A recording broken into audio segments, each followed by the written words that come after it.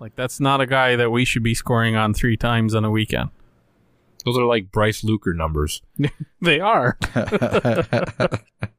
Throwback.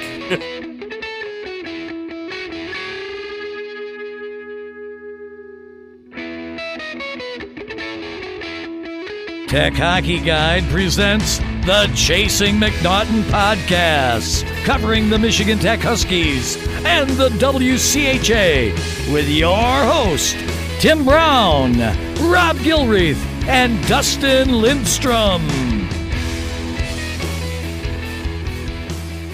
Welcome to episode 11 of the Chasing McNaughton podcast.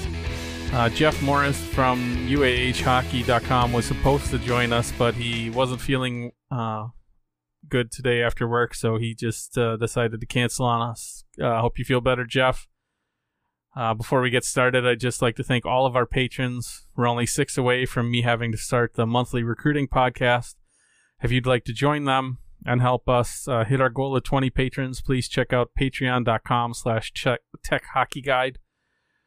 This week we're going to discuss the Ferris State series, the current status in the WCHA, the Joe Sean Hour comments, recruiting, and a preview of the Alabama Huntsville series, plus your questions. Anything big I'm missing, guys?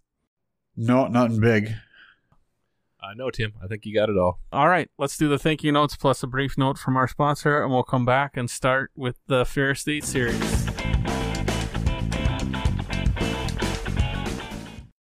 You ready? Showtime. On May 3rd, summer starts with The Fall Guy. Let's do it later. Let's drink a spicy margarita. Make some bad decisions. Yes! Audiences are falling in love with the most entertaining film of the year. Fall Guy. Fall Guy? Fall guy. That's what the poster said. See Ryan Gosling and Emily Blunt in the movie critics say exists to make you happy. Trying to make it out? Nope. Because I don't either. It's not what I'm into right now. What are you into? Talking. Yeah. The Fall Guy. Only in theaters May 3rd. Rated PG-13.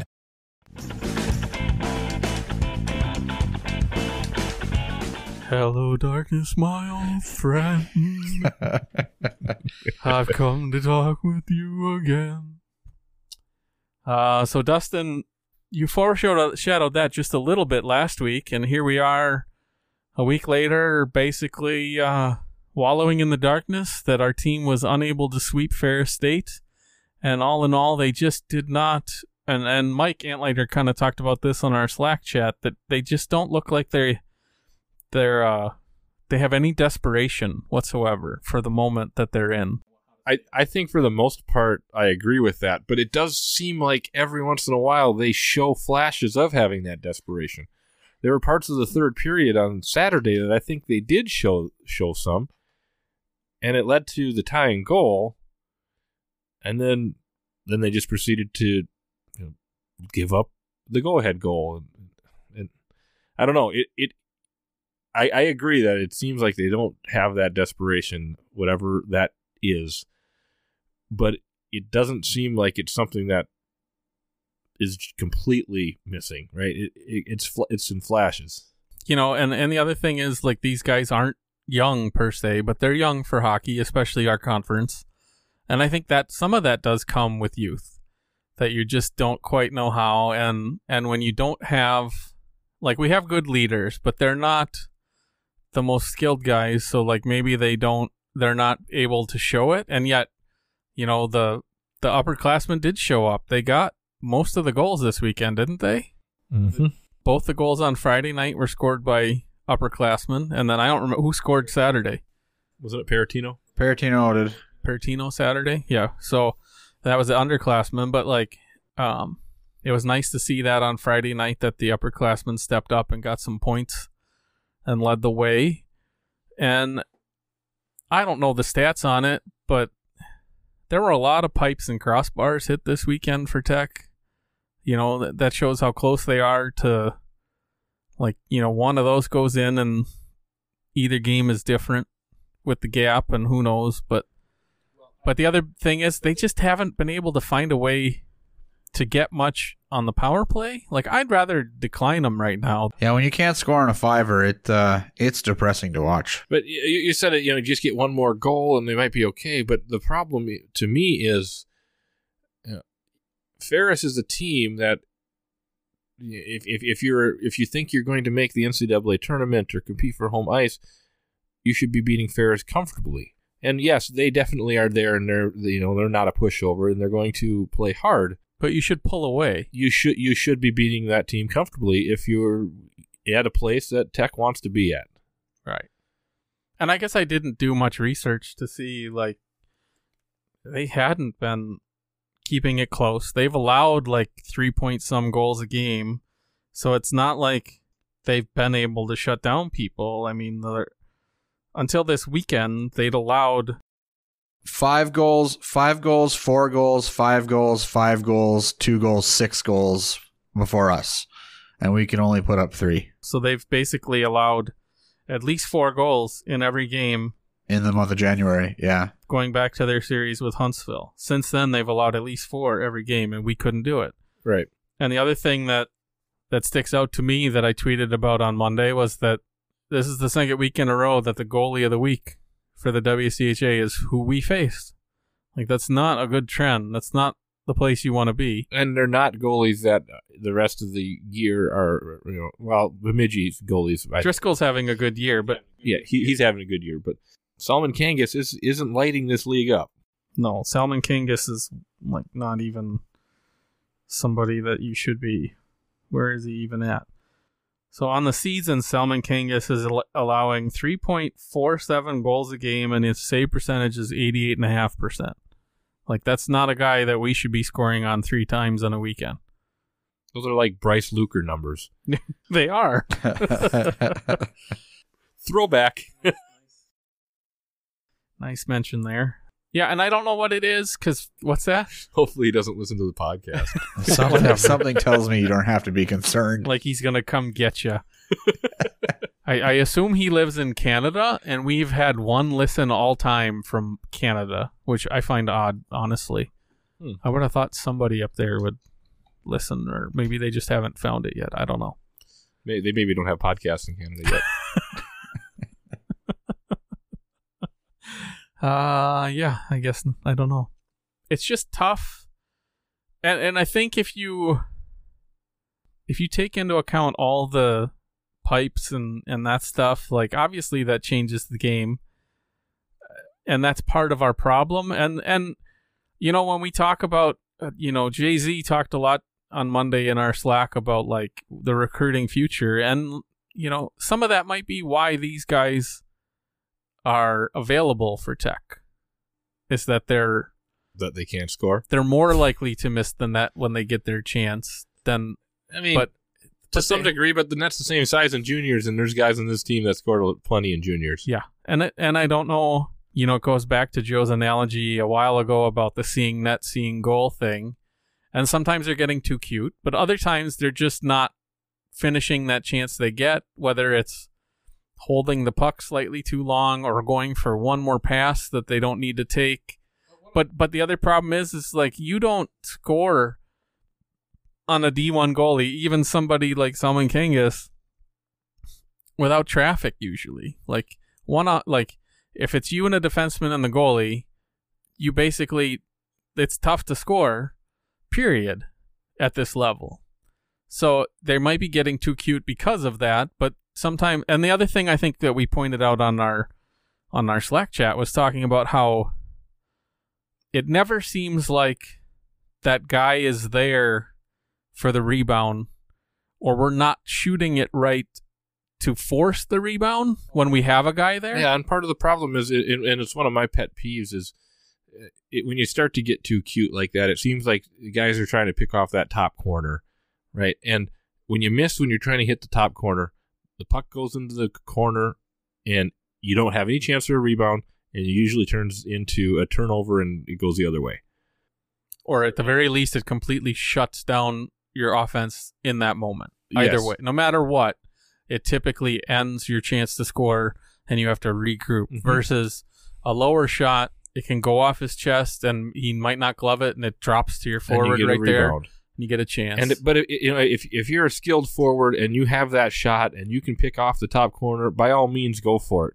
But when you're struggling to get a goal, you just got to get a dirty goal, and sometimes that means you shoot it and get the rebound, crash the net, and just try to get that dirty goal. And I don't think they're doing that right now. I think they're still trying to hit the corners, and it seems like a problem that just snowballs. Yeah, and I think that's exemplified when they get the extra man and they're on the power play, that they just aren't. They're playing too cute instead of taking that one-timer when they get the shot just to get it on net and hope the guy out front gets the rebound even if you don't make it. And look at what happened we had the one goal deflected, right? Mm-hmm. But was that Donahue's goal? Mm-hmm. It was deflected. Like, you take the shot, you don't know what's going to happen. Your guy could deflect it, their guy could deflect it, whatever. Like, you take that shot. Yeah, it's frustrating. Puck's on net, traffic in front, and you gotta just crash the net when there's a rebound there, and yet they're not all going to turn into goals, but you got a higher chance of getting a goal doing something like that than just playing that finesse game all the time. It really needs to be a combination of the two, and I just think that when you're struggling to score, it seems like the reason they're struggling to score is because they're focusing too much on that finesse game, and I don't know. I'm not a hockey coach, and I really don't know a whole lot about this other than what I've heard other people say. So maybe I'm completely wrong, but it seems to me like no, you gotta get in there and scrap and get those dirty goals, and maybe that goes to what Joe is saying about needing to get more gritty type players. I mean, does that play into that? Do we need more players that are willing to go in and take the beating that it takes to play in front of the net? Maybe, but it's, you would think we have a couple of those guys, and it just doesn't, it hasn't panned out, and I don't know what you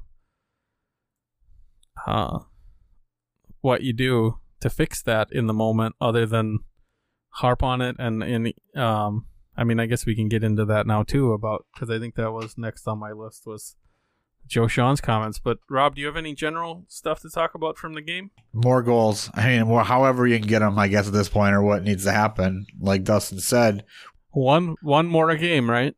Yeah, one more goal, right? Whether it's crashing the net or actually just making sure they go in and not right at the goalie. I mean, so many of our shots seem to go right at the breadbasket. The other thing you saw a lot this weekend is you see the breakout start, and we have an odd man rush, and we somehow find a way to try and make this beautiful pass that has like a 5% chance of working. Like, like on Monday Night Football or Sunday Night Football when they show that like Pro Football Focus odds of it working. Like, we're trying to make that precision pass that has like a 5% chance of working, and it doesn't work, and then all of a sudden we didn't even clear the zone when we could have had a breakaway or a 2-on-1, and they're just getting too cute. Instead of taking what's given to them, they're trying to force something pretty, and that's one of the other things I noticed a lot is how often we get the puck and we try and make a play that isn't really there for the small chance that we can be perfect, and it doesn't happen, and then suddenly we're stuck out there when we should have gotten a change or could have gotten a rush. Well, like we were talking about before we started recording, I think one of the things that is very important as far as an analytical or advanced statistics in hockey is just that time of possession that you have the puck. If you have the puck that your opponent doesn't, there's one puck on the ice, and if you have the majority of the possession, you are going to have that much better of a chance of winning games, scoring goals, everything. And if you're taking these low percentage, whether it's a shot where it's you miss the net, or like you said, a pass that has no chance of working and it just leads to a turnover, you're just giving that opportunity to your opponents. And it's just kind of a mindset thing, and I don't know. I guess I don't know what Joe's strategy is there, or what his philosophy is when it comes to that type of play and puck possession. But that's kind of one of the things that I've learned just recently looking into the advanced analytics and all the stuff that's all the new rage when it comes to sports, and that puck possession is key. And it makes sense. If you have the puck, obviously you're going to score and your opponent's not. So the higher percentage of time you have the puck and your opponent doesn't, that just increases your chance of winning. Definitely.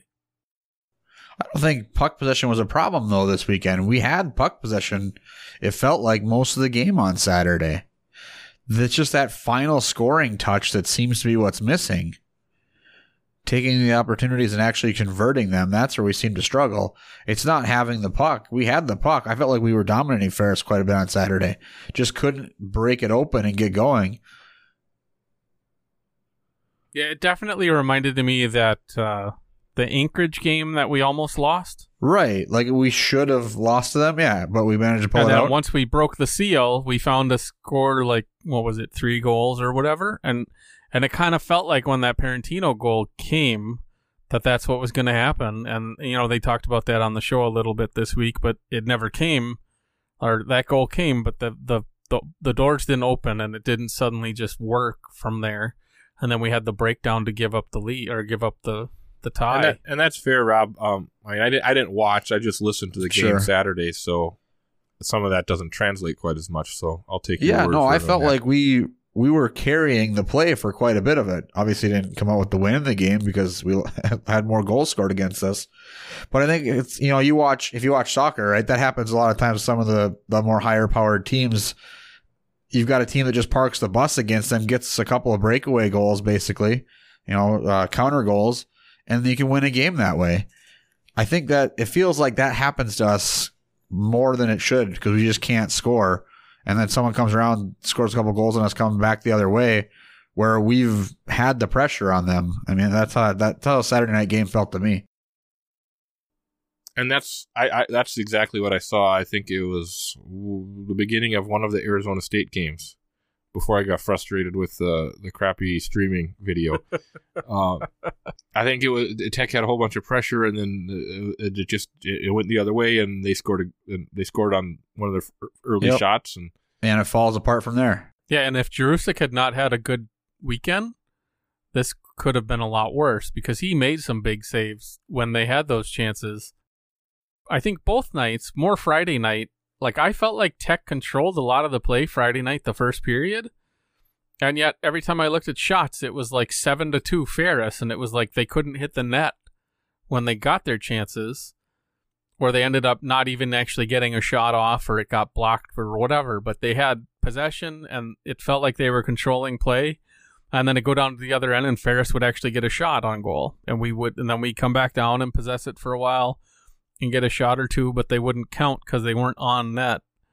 And when you have a goalie like that doesn't give up goals, you need to make sure you get him on him because he's less likely to stop them if you just get it on frame, but they're not. It doesn't always happen that way. So it seems like we've got players that have the ability to score goals, right? We've got Bretzman and Hallinan and Bliss and Parentino, all are guys that seem like they have the goal-scoring touch at times.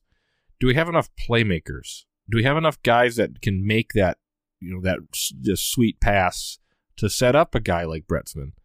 Is that what we're missing on this team? The playmakers, not the guys that are looking to score, but the guys that want to, number one priority, set up their teammate to score. Yeah, and maybe that's part of the problem that goes back to the trying to be too cute, is the playmakers or the scorers are trying to make the play too, and that's not really what they're good at, and then or they're holding on to it too long because they're trying to get their own shot and it's not working. Because I think you might be right that we certainly don't have the blue liners to do that.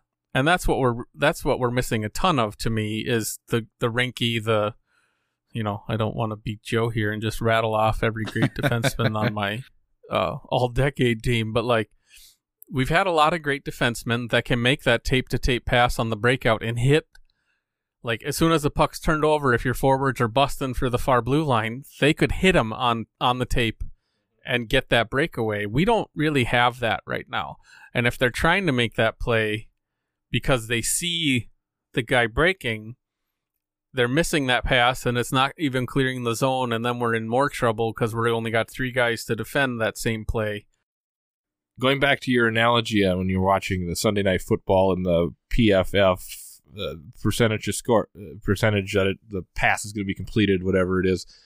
If you have one of those elite playmakers, you can live with those passes, just like when you're watching that on TV. Because he's going to hit 1 out of 5 instead of what the stat says, 1 out of 20. Like when you're watching that video, Russell Wilson, I think, is half of the ones that they show on there, and he ends up, when you're that talented, you'll take those passes because they'll make them. Yeah, and because he also does a good job of, the thing we're not doing a good job of is my opportunity is to hit that guy, but if I miss it, I'm definitely clearing the zone yet, which isn't hurt. Like, we might not make the pass, but I know I'm going to get it out of the zone yet, and that's the thing we keep struggling with is we're trying to make that pass, we're not getting it, and then it's back in our zone, we're on our heels, we've been out there too long, or will be soon, you're getting close kind of thing, and it's not panning out, and that's, and maybe that's where a guy like Kadaroth comes in, because that's what he looks like he does, is set up. It does seem like it, yeah. He's got the size, and it looks like he's the setup guy.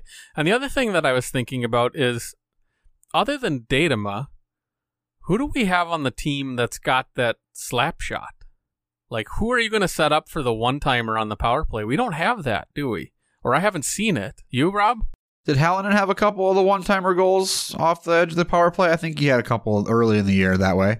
Okay, maybe. Maybe I just haven't. It's been so long. So are you suggesting that we just put Datema in the Ovechkin spot and just let him sit there? And somebody needs to fill the Ovechkin spot for how many times it's been mentioned on the Joe Show. Yeah, Joe talks about Ovechkin like 3 weeks in a row now. It might not be a bad idea, honestly. Well, it's something different. It can't hurt. No, speaking of Datema, though, I think, Joe, they touched on that. He's picked up a lot compared to the 3 penalty game. He goes up and down so fast right now as he's growing. Well, and I think Joe, he made a good point. I think it was post game this weekend where he said, like, it seems like Datema is responding a lot better when he's one of the 6th defensemen instead of the 7th defenseman, and when he's getting a regular shift in a game and playing a regular rotation, he seems to be a little better. Whereas the game where he took all those penalties, he was the 7th man and not getting regular minutes to get into the game and all that stuff. He looks good, and he's got that booming shot. And sooner or later, that's gonna start. Once he figures out how to get that thing, like once he gets a couple of those, like 1 or 2 of those in, I feel like he's gonna suddenly have 12 goals that like in like 2 months, like Fulton Reed. Yeah, once he figures it out. Well, I mean, he had a couple of spots too. It's not just the big shot. He had a couple of really nice, pinches and puck handles on the blue line to get around the forward coming out on him. Yeah. And actually held on to the puck. And he had a couple of times too where he's got a wingspan, right? So he can reach for things that are way, way outside of the reaches of other people. And he used that well a couple of times. Well, at this point, if he's starting to figure it out and starting to turn a corner, then he should be in the top 6 every weekend. And I think he will be, especially when he's got they've got 6 games yet before they play Northern that you're like, obviously we need to win, unlike this weekend where we didn't sweep, but you've got the competition isn't as stiff, that he's got more opportunity to get a regular shift, and it's not as much of a liability, and he can keep growing, and this is a good time for that. What else do we want to touch on from the Joe Show? I do like that Joe is starting to refer to himself in third person. I don't know if I like that, but I just want to point out that he is doing that. And the analogy of the week, Dustin? The analogy of the week from the Joe Sean Hour this week is Division I hockey is like the Special Forces, and D2 and D3 and club hockey, that's just the regular branches. I listen on my drive home from. I'm at a customer in Green Bay every Monday, so I've got a 45-minute drive home, and I legit thought I listened to the wrong week when he started talking about the basketball story again. Yeah, and he point blank said, like, I think I mentioned this like a week or two ago, and I was like, no, it was last I week, literally Joe. pulled off on an exit, paused it, rewound. I'm like, and then Dirk said something about Ferris. I'm like, this is actually the right one. Okay, I can get back on the highway now. Because otherwise, I want to listen to the show. That's obviously one of the things we talk about, right? So I try to listen to it on my drive home. Right. And I thought I was listening to the wrong one, and I don't have time to listen otherwise. So, yeah. One of the things that I thought was really interesting from the show today, that If you start talking about basketball, I don't know if I could say it's concerning or I don't know how to take it, but I think Dirk asked Joe at one point, if you get to the point in the third period when you need to have a goal and or maybe it was an intermission, but you need to have a goal to tie the game or take the lead, do you have a leader in the locker room that's going to step up and Rally the troops. rally the team? Yeah. And Joe said no. He answered that question, no. But he's calling back to that comment from like early last season, isn't it? When was it Hallinan that was the one that said that? I don't know. That said, like, how can we hold others accountable when we can't hold ourselves or whatever? That's from like the middle of last season. He keeps bringing that up too, and like part of me feels like that's because I don't know. It's a weird place, but you would think there's got to be somebody like, and some of that too is part of it. Feels like some of that stuff is like sports movies versus reality. well, you mean there's not a speech at every period where the coach goes in and yells a lot, and then you come back out and have a montage of you scoring goals? Who knew? Yeah, it's not all Letterkenny hockey coach. That's embarrassing. That's become one of my favorite gifts to use in sports fandom, is the kicking of the garbage can. I tweeted out way too many GIFs this weekend, but yeah, depressing ones. It just feels like we're so close to turning the corner with this team, and they just can't get over the hump. That's the frustrating part to me. It does. And Joe's not wrong, because I think if we actually got the stats on like Joe said, we allowed 7 scoring chances on Saturday total. Like we allowed 2 goals on those 7 scoring chances. So you're saying Jurisic isn't starting on Friday? Well, he stopped, it's the last one is the one that killed us, right? So he was 1 for 6, which is fine. And then he gives up 1 on the 7th one to give up the lead, or to give them the lead. Our defense is good. Like, we should be able to win if we're only allowing 7 scoring chances a game. And they had 26 shots or something like that.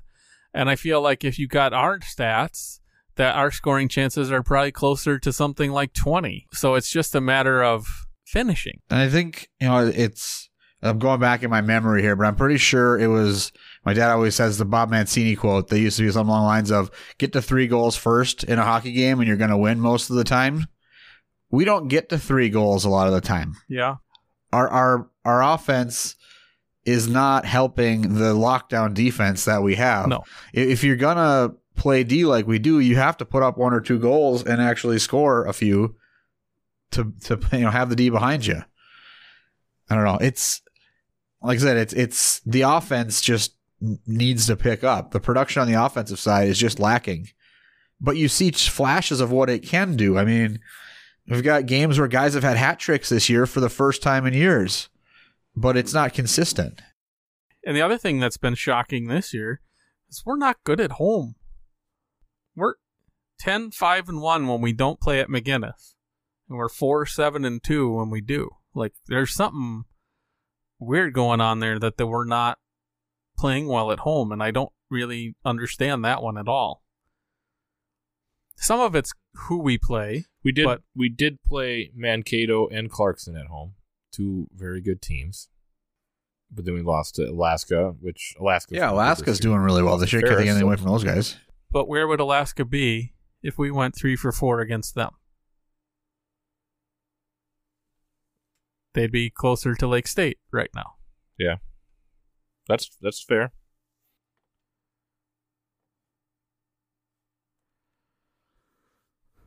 Yeah, like half the reason they're where they are is because they're 3-1 against us and pretty much 500 against everybody else, right? Except for last weekend, they didn't. They got, 1 point against Northern? Those are some interesting games. I don't know if anybody stayed up and watched those, but they were entertaining. I did. At least most of it. I stayed up. I watched all of Friday, and I watched most of Saturday. But my daughter likes to wake me up at 3:30 in the morning, and I can't really operate that way too well. So I didn't stay up. I turned it off, and then I managed to stay up looking at my phone way too long. But those were fun games, honestly. And they really couldn't have gone better for Michigan Tech. Obviously Tech has to go out and win some games here, like the rest of them pretty much. But from a perspective of keeping home ice a possibility, they went the way we needed them to. Or Northern. Basically, you're rooting for Northern and Bemidji, except for when they play us the rest of the way.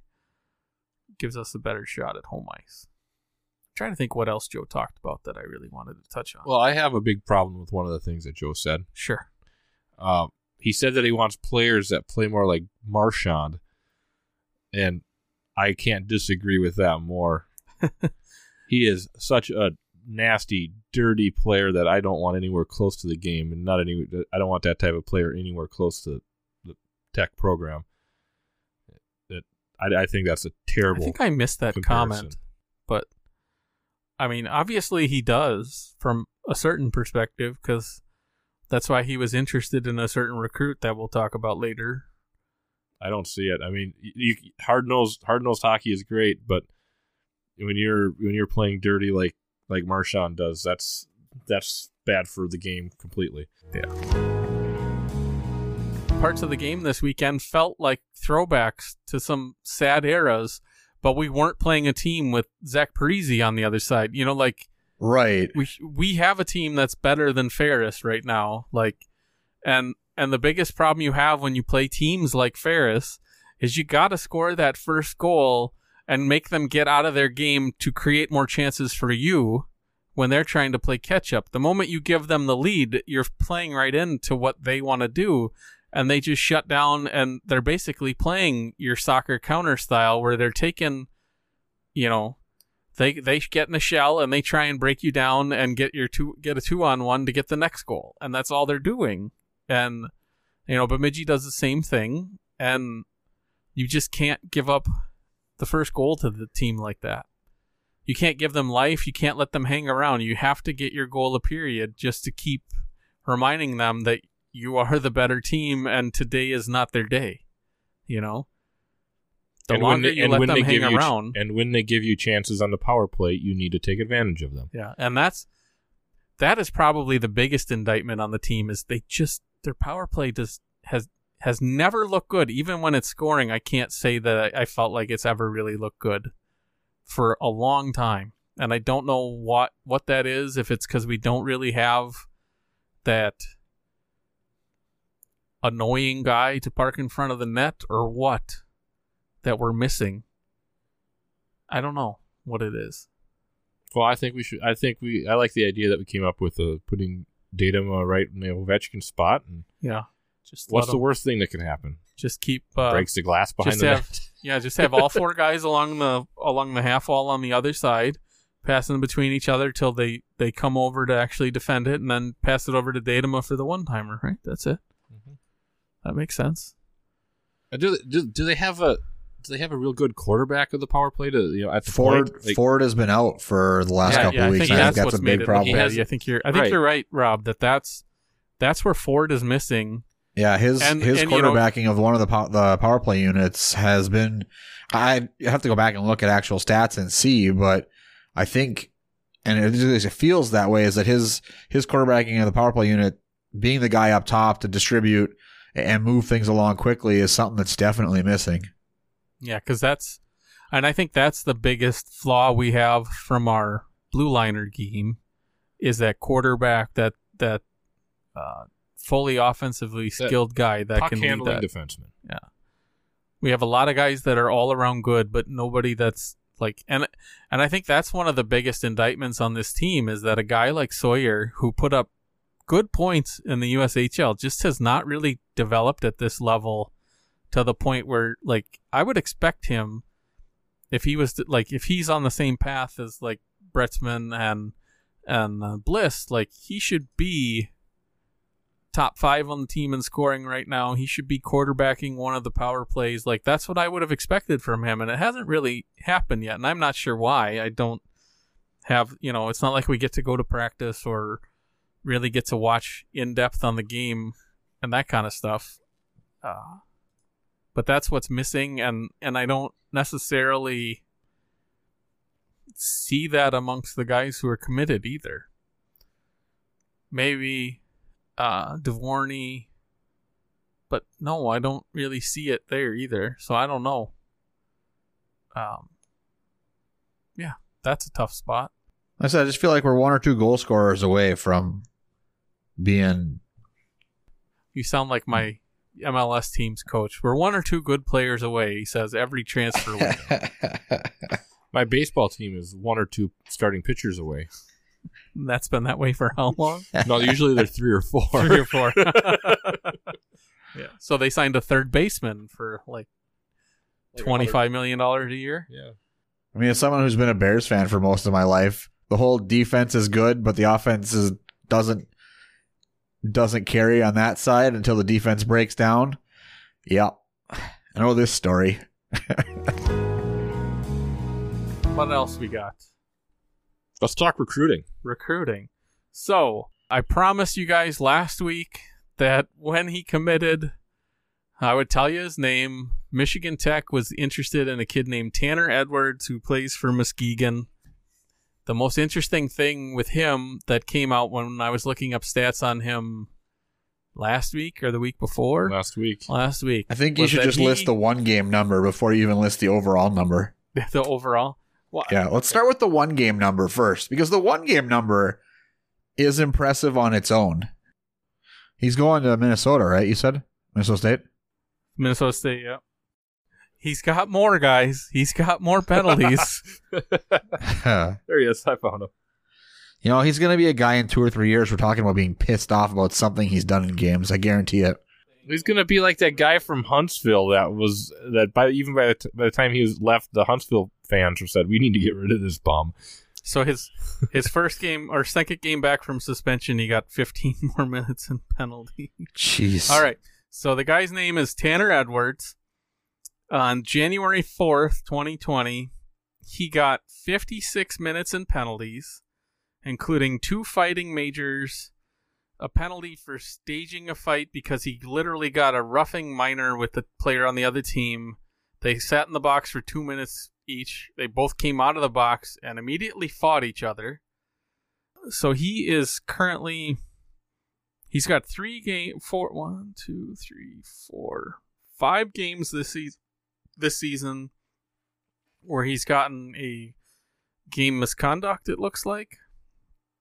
He's got 5 games where he's got at least 15 penalty minutes. So he got a fight and he got the 10-minute misconduct. I don't think they do game misconducts for that necessarily. Yeah. So in the game that he had 56 minutes, in addition to the 2 fights, he also had 3 roughing penalties. Yeah. In the same game. He's the millennial Ogie Oglethorpe. But he currently has 19 points in 27 games for Muskegon, and he is, what is that? 8 penalty minutes short of having twice as many as number 2 in the league. And that's with a lot of games suspended. Yeah. Well, number 2 has only played 24 games because he's been probably suspended as well. But number 3 is right there with... He's played 35. Let's see what he did in his first game back, or the second game back from suspension. The fight. It's just a fight. It's a fight. I'm guessing that's what a 15-minute. More than likely, it's. He got a. I think in the US No, it's not. He got a major roughing, and then a game misconduct. Okay. So he's probably suspended for like 2 more games. So it wasn't a fight. And his teammate, Grant Doctor, future Husky, got a 2-minute tripping penalty. Yeah, so I think he's got a couple majors, a few fights. He took his skate off and tried to stab somebody in one game He's like Happy Gilmore without the slap shot. without the slap shot. Yeah, and he committed to Minnesota State University last week, so we can talk about him now. So great, we get to deal with him on the other side of the ice. So obviously, there's a reason Joe and the gang were after him. If a school like Minnesota State was interested, I'm not sure I see it because I just, you get scared when you see a kid like who's been suspended. Where is it here? Tanner. You know what the most amazing thing about that game? He had 56 minutes of penalties in. What? He was +2 in that game. Nice. So Tanner Edwards has been suspended 5 different times for a total of 7, 8, 9, 10, 11 games. Oh, that one was for contact to the head. That's Although, good, too. So 3 of those suspensions, 7 of those games were related to the one game. Where he was the aggressor on a fight. He had a second fight in the same game and a staged fight. I think that got reduced to 4 games. But that's his. What was his major penalty in his last game? His last game, it was Contact to the head? No, that was the major for roughing. Major for roughing? Yeah. Okay.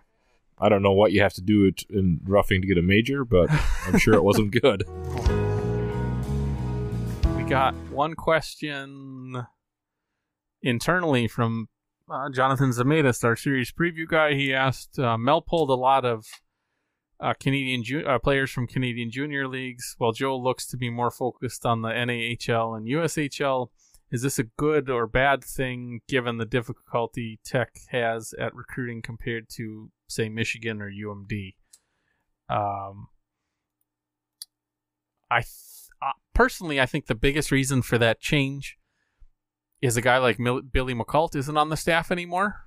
So, our 3 coaches, none of them are Canadian. None of them have, I'm sure they have connections, but they're not as strong as a guy like Bill McCult, who, played in Merritt, was probably one of the best players that ever came out of Merritt, and he probably has connections with coaches all over that league to draw from. Most of our players that are playing in the BCHL are actually Americans who that playing style suits them a little better than the USHL, or they didn't make a USHL roster out of camp, and instead of going to the NAHL, they went to the BC League because of the connection or whatever. But I do think it's surprising that we haven't done a better job of pulling BC League, because I feel like that's always been a strength, because they're wild cards up there. They don't have a connection to a team per se that you can go get a kid. But we also, like I just said, even under the Russell era, Russell's from BC, and a lot of the staff was from Canada, that you have a better connection there. I think it's been really good, honestly, what Joe's been able to do from the other Canadian leagues, where he pulled a guy like Parker Soretsky. I don't think you really usually look at a kid that plays in the Midwest or the Prairie State or the Prairie provinces. Wasn't he from Alberta? Oh, maybe he was Alberta. I don't know. Or Saskatchewan. Alberta and Saskatchewan are both the Prairie provinces. You're good still there on the geography side of things. Yeah. You do find some...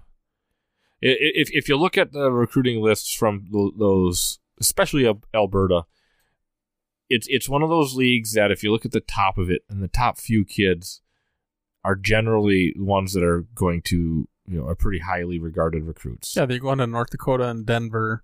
There's a handful of kids. And then it falls off. But off after really the top quickly. 10, they fall off. And usually those kids seem like the year before they go, they end up in BC. Yes. And they get to finish there. But it's been really good to see what they have done, and some of it too is the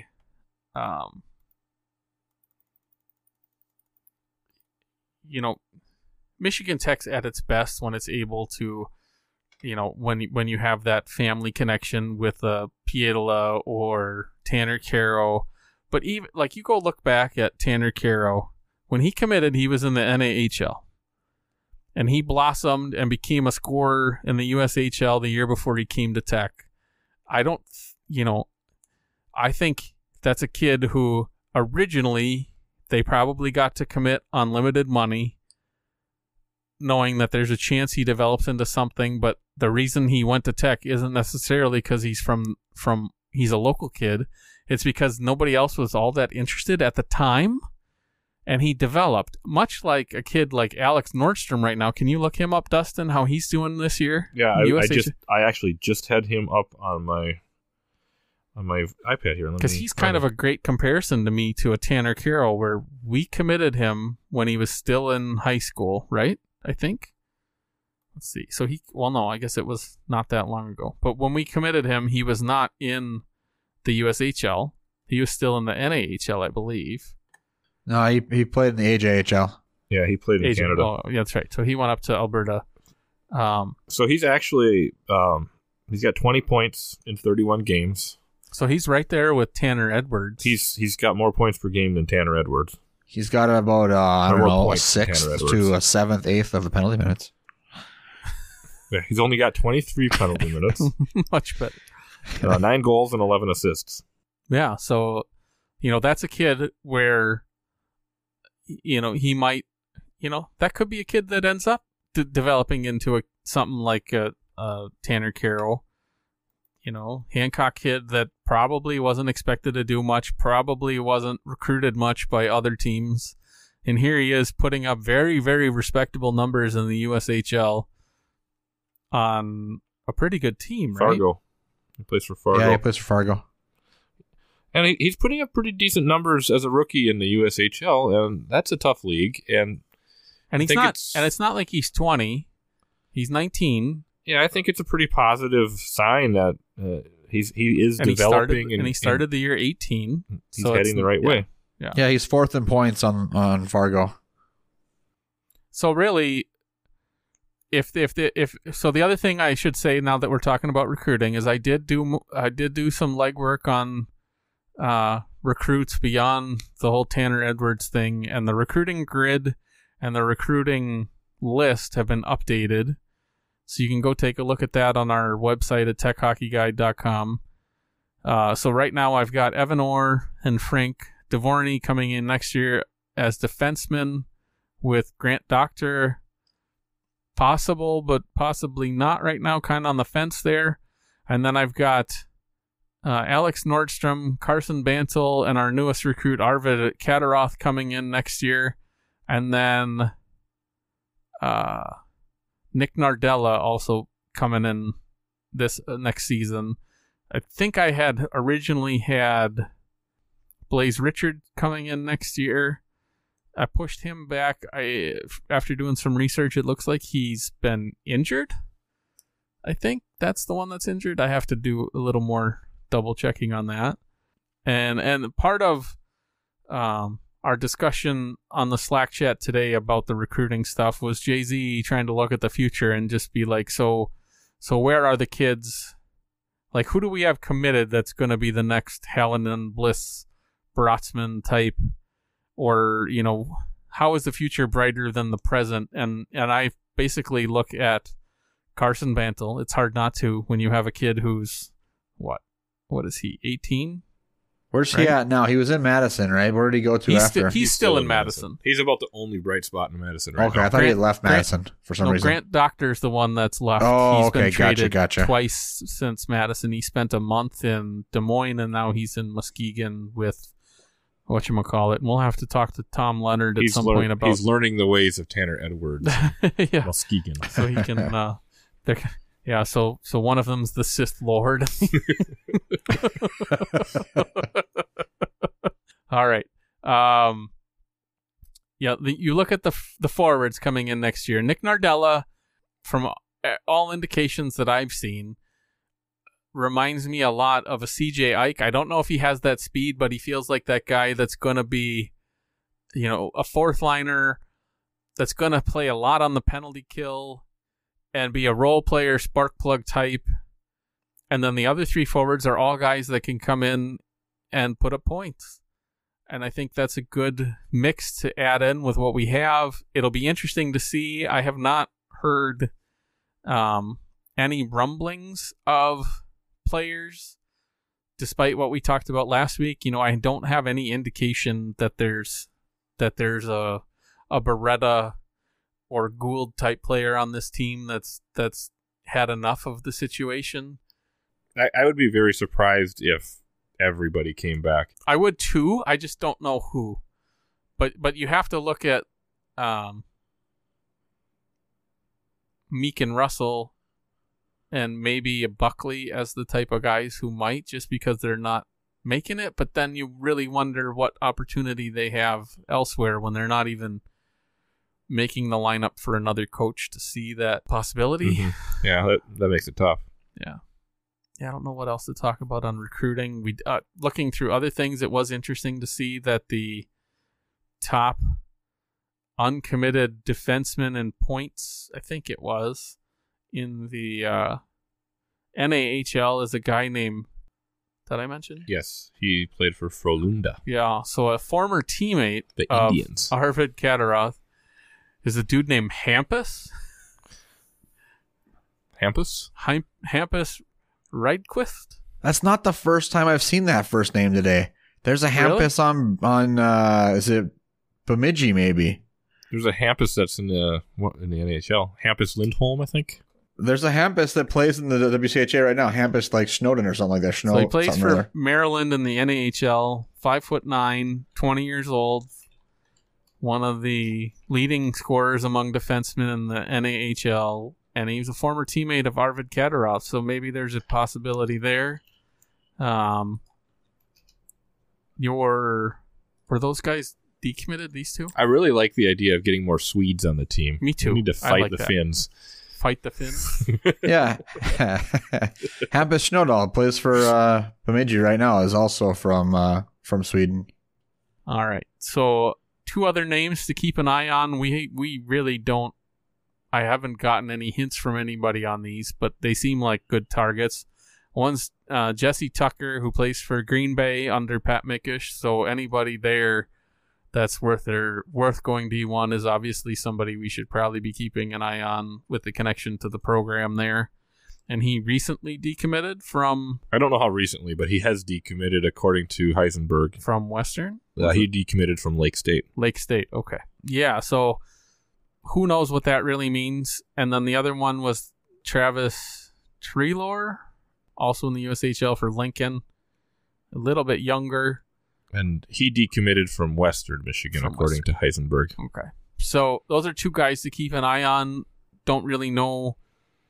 Both of them are pretty good points-wise. Both of them are pretty good points-wise. Treloar actually also has a connection to Frölunda.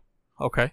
He's from Sweden and played for Frölunda as well. Okay. Yeah, so maybe not on a team with Kataroth, but was there.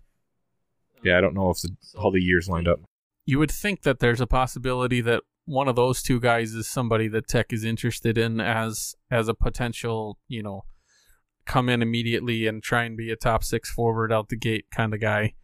But we'll see. I don't really have much more to say on that. Series preview for Huntsville. Don't lose. One other thing that I found interesting this year is, I don't know what your perception, Rob, from watching the Bemidji series, because Dustin, you didn't really get to, but I guess you listened, didn't you? I listened, yes. So the one thing that I noticed that really stuck out to me about Bemidji is the Misfits were not there. There was 0 Tech chanting at that series. Now, we haven't been good at home, so obviously I don't know how much that plays into it, but one thing that I've always been proud of is how much, pretty much every road game, at Arizona State, there was a presence. That didn't happen in Bemidji because the Misfits didn't travel because they're traveling this coming weekend, which I think is awesome. So that'll be nice to see how much that helps, keep the team going, maybe if they have some adversity down there. Hopefully they don't, and hopefully it's, let's be honest, Huntsville's a little bit worse than Ferris. I don't think there's anything wrong with saying that. We're not in a good place right now, but that doesn't mean we shouldn't go down there and sweep them.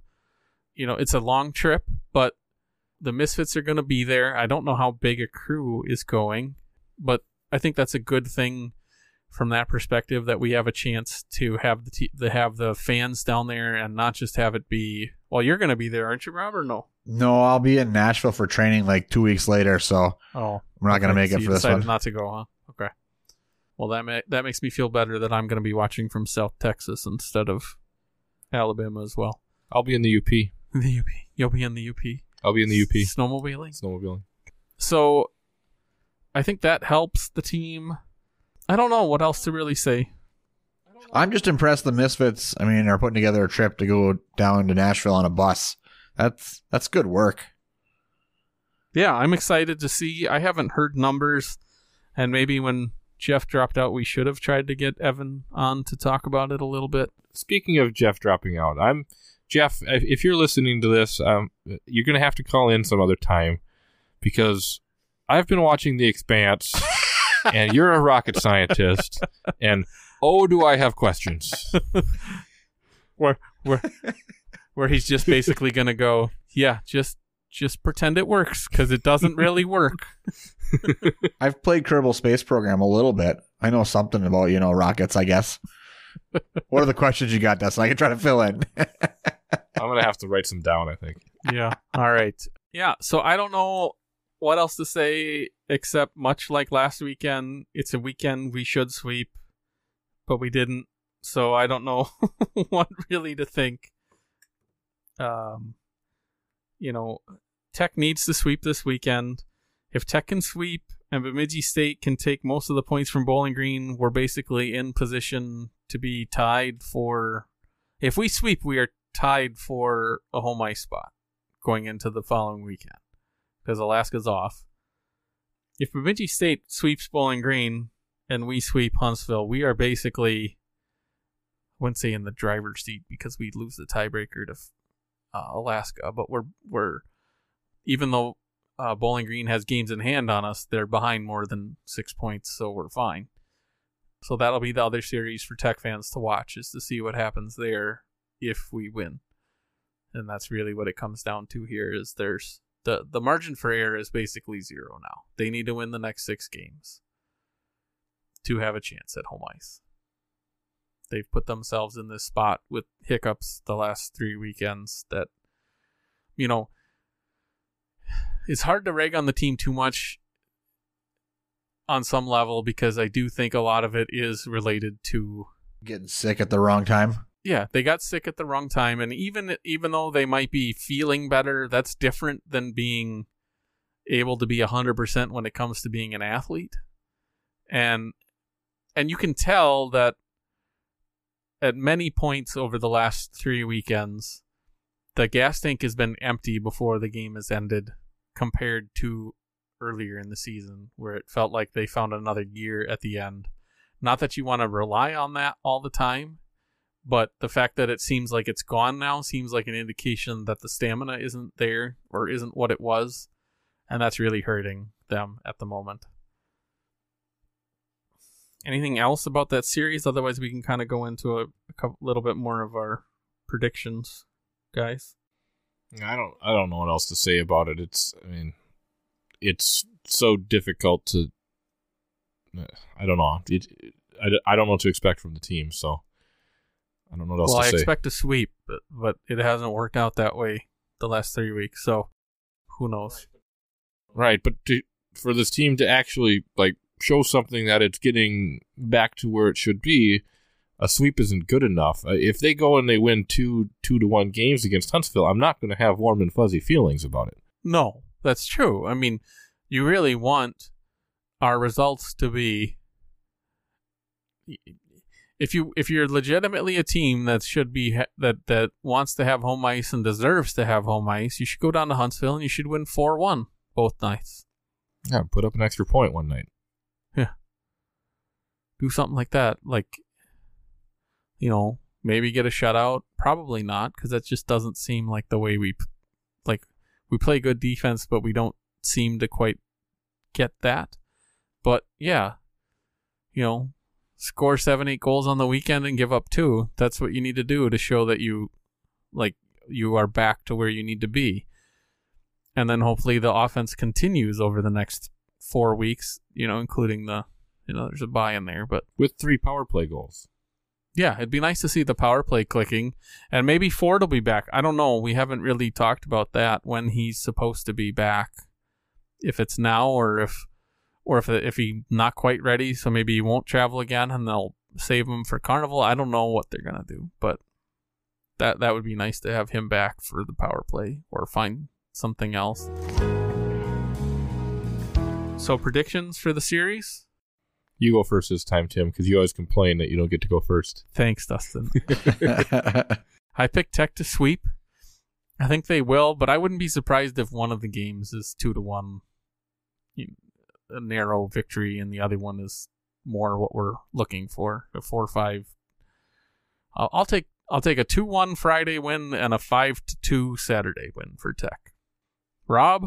I'm going to go for a sweep as well, just because it's what needs to happen, and like we've been talking about, right? But I think they're going to be 2 close games. I don't think offense is going to start clicking. It hasn't been there. I don't think this is going to help it. So I'll go with a couple of close ones too, a 3-2 and a 1-0. Dustin? I'm going to say a split because I'm down on the team right now. I don't like what I saw last weekend. I didn't like what I saw against Bemidji. I think they find a way to lose one of the games this weekend, and it's a split. And you could be right. Hopefully you're not, but you certainly could be. I hope I'm wrong, but that's kind of what I think is going to happen. So the other big series this weekend from the conference standpoint is the Bowling Green at Bemidji State. You guys want to take a crack at that one? Dustin? Sure. I'm going to say it's at Bemidji. Yep. Bemidji sweeps. Rob? I'm going to agree with Dustin. Bemidji took one from Minnesota State this weekend at home, right? I mean, right. They're a team that locks people down at home, doesn't let them score, and frustrates the hell out of them. It wasn't that long ago we didn't think that Bemidji was for real, and they hadn't played anybody. Well, the last couple of weekends they've played some pretty good hockey, so they're probably better than we thought they were. And confident, too. That's the other thing, right? I mean, I don't think Bemidji's going to get all 6 just because it helps Tech too much. So I'm going to go with the split this weekend, but I have a feeling it's going to end up being one of them ends up going to shootout or 3-on-3, but I'm not going to predict that. So I'll just call the split for that one. Is there anything else worth talking about? Who does Northern play? Northern hosts Ferris. Ooh, that's a good series. Ferris. So we get to learn just how bad we are that we didn't sweep them, because Northern will probably put up. I think Northern will roll. Northern will probably put up like 8 on the weekend and allow 2, like we should against Huntsville. Northern seems like they're playing better. They're turning it on at the right time of the year. Yeah, that Cornell experience seemed to help them. The only reason that you could maybe think they won't get the sweep is the travel. Going from Cornell to Alaska and back home now. Yeah, they're back home, though. They come back home. Nice to be back home. Yeah. And Ferris isn't good. The one other thing that I wanted to bring up that really doesn't have anything to do with us other than the fact that we did an April Fool's story that relates to this last year, I believe, or 2 years ago. I don't even remember anymore. Was somebody on my Twitter feed. I don't really know why this Bo Marshwick is on my Twitter feed, but they were. I don't know why it came up. But Bo compiled a list of all the USA hockey stats for women and girls that play hockey. And the state of Michigan ranks, 5th in the country in participation for women and girls hockey. That's assigned for USA hockey. Behind Minnesota's 1st, Massachusetts is 2nd, New York is 3rd, Wisconsin is 4th, and Michigan's 5th. And my tweet was basically, on this list, they have 5,000 people registered to play hockey in Michigan. I guess most of the people in Michigan that are registered are women that are 20 or older, but at the same time, like that, they're basically the 4th most people registered, and they don't have a Division I women's hockey team. and I don't really understand it. I've never understood it. It's the reason we did the April Fool's story about Michigan Tech starting a women's team. It's the reason that Northern or somebody should start a women's team in the state to give the girls in that state the opportunity to earn a scholarship to play hockey in the state of Michigan. They have 7 Division I men's teams. There is absolutely no excuse for that state not to have a women's team, and especially for them to still not have one in 2020. Especially considering the fact that some of those athletic departments are Big Ten athletic departments with money to throw around. There's no reason that Michigan and Michigan State shouldn't step up and participate in the women's D1 hockey. There's no way they will, though. Do you see any chance that those two ever will? The only way I see it is if it makes sense to me that the only way they're going to do it is if somebody like Northern does it and succeeds. Yeah, I think there's a better chance that either Tech or Northern does it before Michigan and Michigan State. And the other name I've heard a lot is Oakland. They'll start both when they start hockey. Oh, okay, I can see that. But it doesn't make sense to me. It doesn't seem appropriate for a Big Ten university in a state it's not like hockey's not popular in the state. That's what I'm getting at. Like they have, Michigan has the 5th most U14 players in the country. Did Wayne State have a women's team? I don't know if they did. I don't believe so. I don't think they did, but I just thought that'd be the only one that could have been, but they cut hockey, period, if they did. Yeah, I don't remember when they cut if they had a women's team too. But the only women's teams that I know of that have gone defunct are Findlay and North Dakota, which that one doesn't make any sense either. No, that one is just sad. They should have never cut that team. Whatever reason they had for cutting that, it was complete bull. Because that was a good program in a place where they have support. Like, I guess I don't know how attendance was for women's games. There was a women's program at Wayne State. It ended in 2011. Okay. Anything else at all? Nope. Well, that should do it for this episode of the Chasing McNaughton podcast. According to the stats I found, nobody listens to this part anyway. Please check out our Patreon and join by visiting patreon.com/techhockeyguide. Patrons that are black level or above receive an authentic MTU jersey patch and access to extra podcast content, including the unpublished episode 0.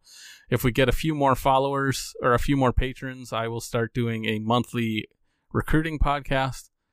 Follow us on Twitter at ChasingMacPod or at Tech Hockey Guide. You can submit questions to our email address, chasingmac@techhockeyguide.com, or reply to our Twitter or tweet about it, or on Discord, or on Discord or on Facebook. Don't forget to subscribe to the podcast on Apple, Google, Spotify, or wherever you get your podcasts. If you can't find the podcast on your site of choice, please let us know and we'll make it happen. Please check out Jonathan Zamadas series previews every Friday, Mike Antleitner's Old Dog in Texas column every Wednesday. There should also be semi-regular content on Monday, Tuesday going forward from Matt Cavender and myself.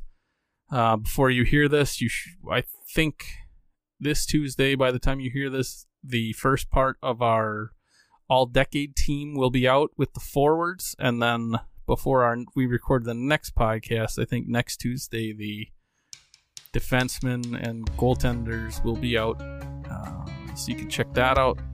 As always, special thanks to Mitch Lake for being kind enough to record a new introduction for the podcast, and our patron saint Doc McResin for his generous donation to get this thing running. We hope you enjoy. Also, thanks to the thank you notes for all the bumpers in this week's episode. If you like what you hear, check them out at thethankyounotes.bandcamp.com. Look at that funky hipster with that black denim stare, with your yellow sunglasses and your slick back hair. Look at that funky hipster with your shiny touchscreen. Is your wallet made of nylon? Do it smell plastic green?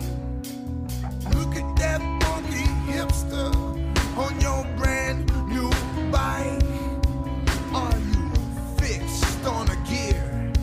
Is that how you live your life?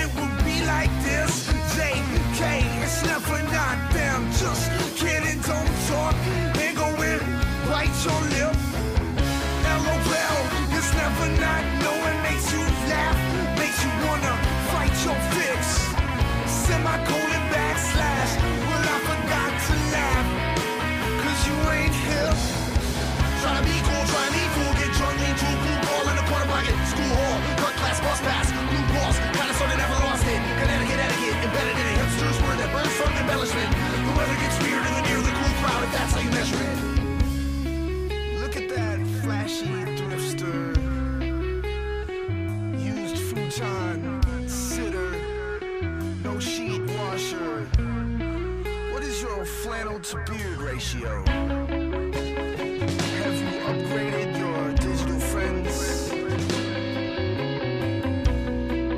Have you got a computer chip embedded in your urban out-Twitter?